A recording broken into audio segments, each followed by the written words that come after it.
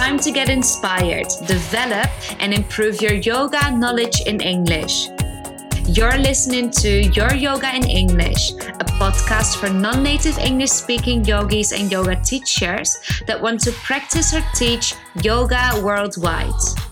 My name is Annie, the founder of Enga Unite, and here to guide you on your way to become the confident, effective, and knowledgeable English-speaking yogi you want to be. But let me introduce you because we're here for our expert interview with Michelle. And Michelle is joining us to speak about inclusive language in your international yoga classes. So Michelle's a yoga teacher and she teaches other teachers how to teach yoga.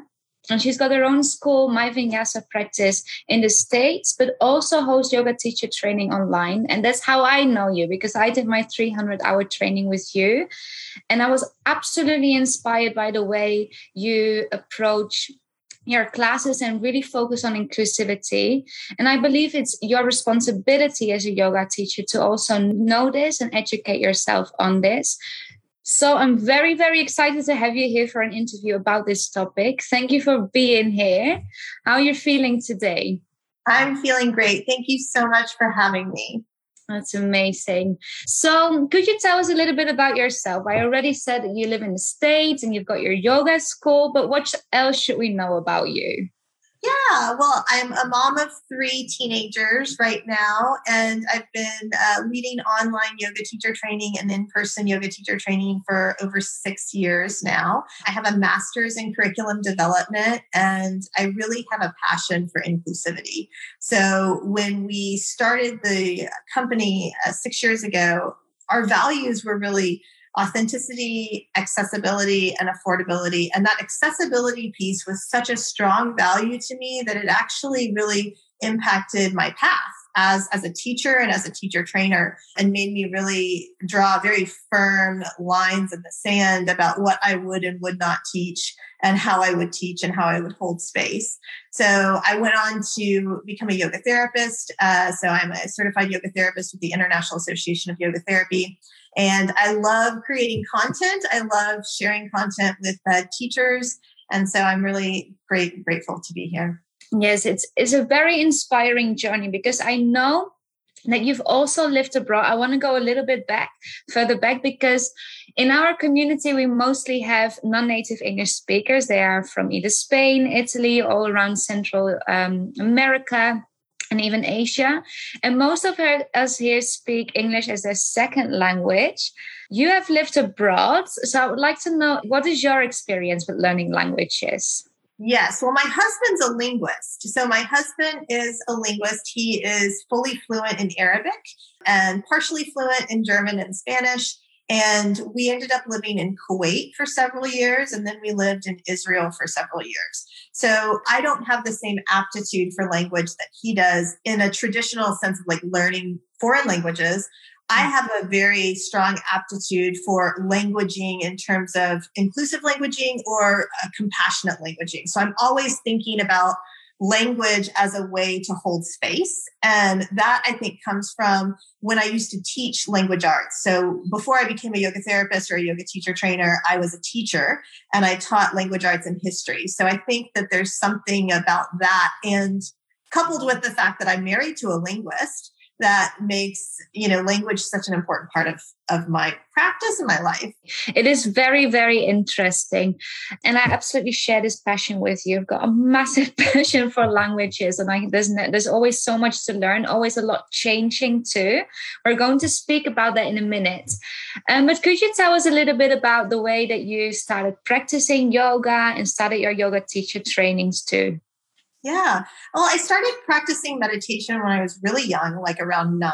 And then I started practicing physical asana when I was probably around 24 or so. So almost 20 years ago. And I started really in Kuwait. So I had a teacher in Kuwait that taught Ashtanga, helped me to sort of reconnect with my body after having my first child. And it was a beautiful experience. So I practiced for probably about 12, 15 years before I became a teacher. And then I became a teacher trainer after that. So it's been a lifelong journey of, practicing mindfulness, both in relation to my mental health, but also in relation to my relationship with my body, my physical body. And you've explored many different fields of yoga, many different aspects. Why did you make the decision to develop these yoga teacher trainings? Well, it really started, going way back to the beginning, it started as an idea to teach classroom teachers, so academic, elementary, junior high, high school teachers, how to teach in a projection-free way. So what we're talking about is inclusive languaging. It's sort of what I'm talking about when teachers teach in an elementary school class or a high school class. A lot of times the language they use or the way they hold space is really projecting their own material, right? Their insecurities, their upsets, their issues, etc., onto students, right? And my thought was if we could train them to use these tools to see what that inner dialogue was and to have a more contemplative practice and teach them how to come clean to our kids, right? That we would have a better education system. So that's why I wrote it originally. And what happened was right around the time I was launching, another provider came in with more money and they were doing a similar thing. And so I said, I'll just go ahead and offer it to anyone, And so that's really when we pivoted and sort of created the program, made it more accessible for anyone, whether you were a mother or a yoga teacher or somebody who just wanted to deepen your practice, we have something for you. It is, and it is still very broad. When I enrolled in the program, I was really surprised by the diversity in the different aspects. It's really something.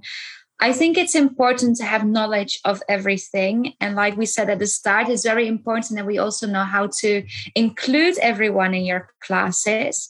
So let's dive into the topic of today, inclusive language for international yoga classes. What does inclusive language really mean? I think inclusive language means it's language that meets everyone where they're at. And it doesn't project, it doesn't judge, it doesn't polarize things, right? With perception. It just is a foundation for exploration. And then inclusivity in language can be very different in every country because there's different roots, there's different ways that we conjugate the verbs or use words because there's a lot of words that get lost in translation. So does this inclusive language vary from language to language? I'm sure it does. It varies from culture to culture. I know this for a fact, even within the English language. So I'm sure it does vary from, language to language as well. Different languages have different sayings, right? Or cultural things that go into the way that we speak. So I definitely think that it varies. How do you think you can stay on top of this? Because most of us here do speak another language, or they even speak more languages, do want to translate from one language to another. Is there a way to really stay on top of what's inclusive and what's not? I do think there is a way. I think that if we look at what we're talking about, then we can really do due diligence to be as inclusive as possible regardless of what the language is. So for example, in yoga, we have to cue anatomical cues, right? Cueing anatomically using, the layman's anatomical word for that, whatever language it is, rather than slang or something that is polarized in some way. So I'll give you an example of that. If I'm cueing warrior 2, for example, maybe I want to cue that they bring the hip underneath or back. They pull their hip back, right? I would say, pull your hip back or bring your hip crease back rather than bring your booty back, right? That slang can be offensive or it can be jarring, polarizing for people. So I would say stay away from slang, use inclusive language that is neutral and non-polarizing. Speak to the body part, right? Another example is tummy. In the United States, they'll say lay on your tummy. I've worked in eating recovery. And so I never say tummy or belly. I always say abdomen. So because it's just a more neutral word, it's less polarizing. And we ultimately have no idea what people are coming into class with.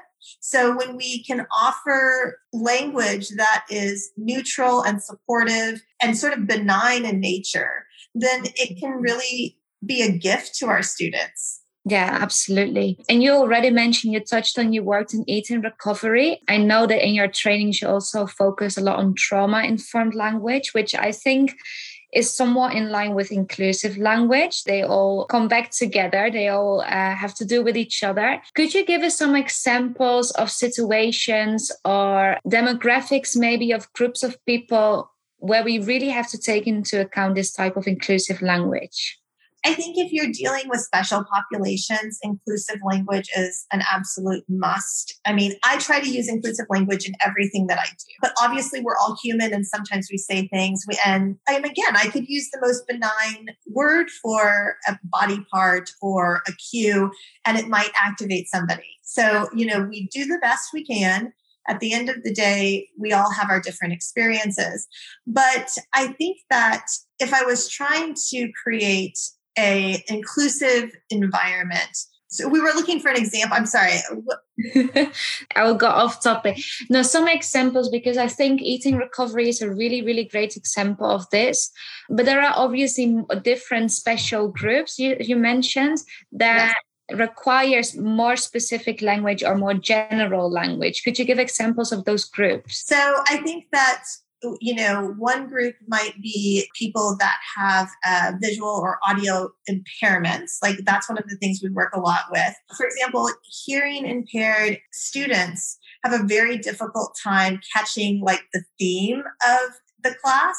So it's just a different way to couch the theme. You might do it when everybody's sitting up, so that they can read your lips, so that they can know where you're going with sort of the underlying theme of the class.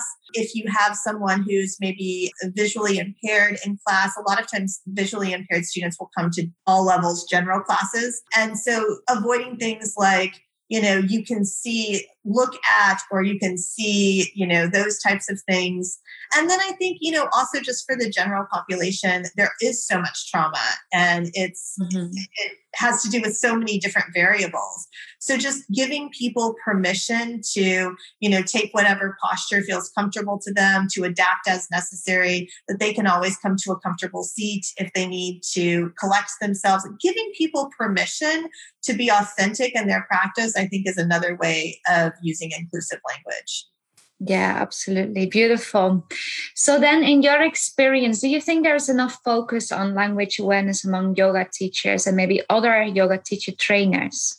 I don't know that there is. I think a lot of times in yoga teacher trainings, the yoga teacher trainer is in a place of projecting their practice of teaching, right?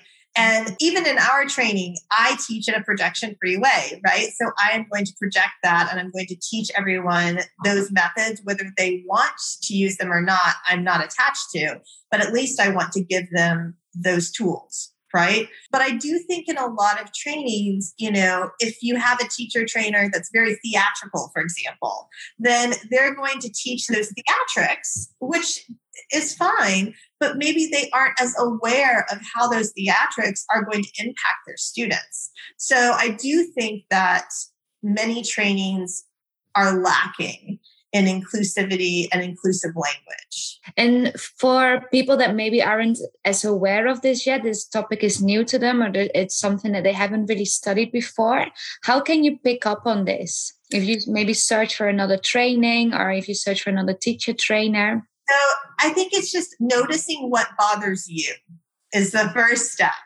So you think back to a class that you've been in. Was there ever a cue or something that a teacher said that really impacted you and activated you, made you feel uncomfortable or awkward or didn't feel like it went with the class, right? So that's number one.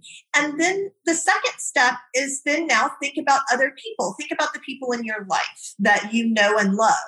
Are there any cues that you've heard in a yoga class that might make them feel upset or insecure or, excluded in some way? So that would be the first two steps. And then the second step, I would say, is more of a holding, or a third step rather, is more of a holding space. It's remember that you're holding space for the whole community. So rather than going in and like acknowledging your best student in the front row, acknowledge the whole class, and that's something that will just help to make it a more inclusive space in and of itself. I think you really, really are great at doing this and teaching other people about this. It's something that there are many words and expressions, and especially if you're learning a language, that you don't really take into account in a way that it could be offensive, or it could exclude people, it could hurt people, or bring people back to any form of trauma. What are some basic mistakes that you've seen teachers make and maybe have caused them to exclude other people in their classes or certain individuals in an international class, or maybe in a studio setting, maybe even online? Yeah, I think so. There's two experiences I'm going to share with you. So the first experience was a couple of years ago. A friend of mine and I went to a studio in town, and it was a small class. And the teacher was very dogmatic about the way she wanted alignment. And, I'm not dogmatic about alignment. It varies from body to body. And so she kept physically adjusting us and saying, oh, I'm going to fix you. Oh, we need to fix that, stuff like that. Well, it wouldn't have been as bad, except for my friend that was with me. It was the birth date. It happened to be the day that her child was supposed to be born, and she had a stillborn. And so it was a very emotional day for her already. And then to have somebody telling you that you're wrong in your body, you're wrong in your body. So that teacher didn't know that was a tough day for my friend, right? But the language that she used was so offensive that I wasn't even having a bad day and I was offended. I can't imagine what my friend felt like. So that's one example of something that I feel like we need to be very careful of. If we are so married to our dogma of the way we think a pose should look, we need to sit with that. We need to ask ourselves why. Our students aren't going to injure themselves because they're out of alignment. That's not how injury happens. Injury happens because of repetitive movements over and over again, or it happens over a long period of time with misalignment or, misdistribution of the weight of the body, right? Mm-hmm. So if a student comes into my class and their warrior 2 looks jacked, I'm not going to pick at them. I'm going to get them to connect to their breath. That's my goal. Connect the mind to the breath and the movements to the breath. If they can do that, I don't care about the rest of it because that will come in time with awareness, right? So I think that's one thing, is to really note or be aware of what you are attached to as a teacher. And then the second thing, I've heard is, people polarizing postures. Like, for example, if you get into chair pose, they're like, oh, we know everybody hates this pose, or everybody's favorite pose. And that's just taking away, it's distracting the students from what they're doing, which is connecting their body and their breath. It's not supposed to be entertainment. Yoga is about coming in, not externalizing ourselves, right? So providing the students with a place to drop out of the thinking mind and into the sensational body, I think is part of our job description. And when we fail to do that, it becomes something other than yoga. And as a teacher, is there a way to actually pick up on this when you do this yourself? I think very often, and this happened to me before too, that you hear something, it sounds nice, it sounds logical or obvious, but when you start thinking about it, you realize like, actually, I can't say that, or this is not what I do want to teach. How do you find out with yourself, maybe when you have ingrained patterns of saying something? I think that really thinking about what you're saying as you're saying it is one of the tools that I've used. And I have said things that have not been inclusive. As soon as they come out of my mouth, I'm like, whoa, that should not have come out of my mouth. We're all learning how to heal through humanity, right? So I don't expect anyone to be inclusive all the time. But when we notice that, oh, maybe that's not inclusive, then we can take a step back and find a way to reword it. I think a lot of people here like to use specific methodologies. They like to make use of themes. Mm-hmm. I once heard, and correct me if I'm wrong, but I think I heard that you personally are not using themes anymore or don't like using them anymore. First, could you tell us why that is? And then I would like to hear some examples of things that are inclusive and are not inclusive in class.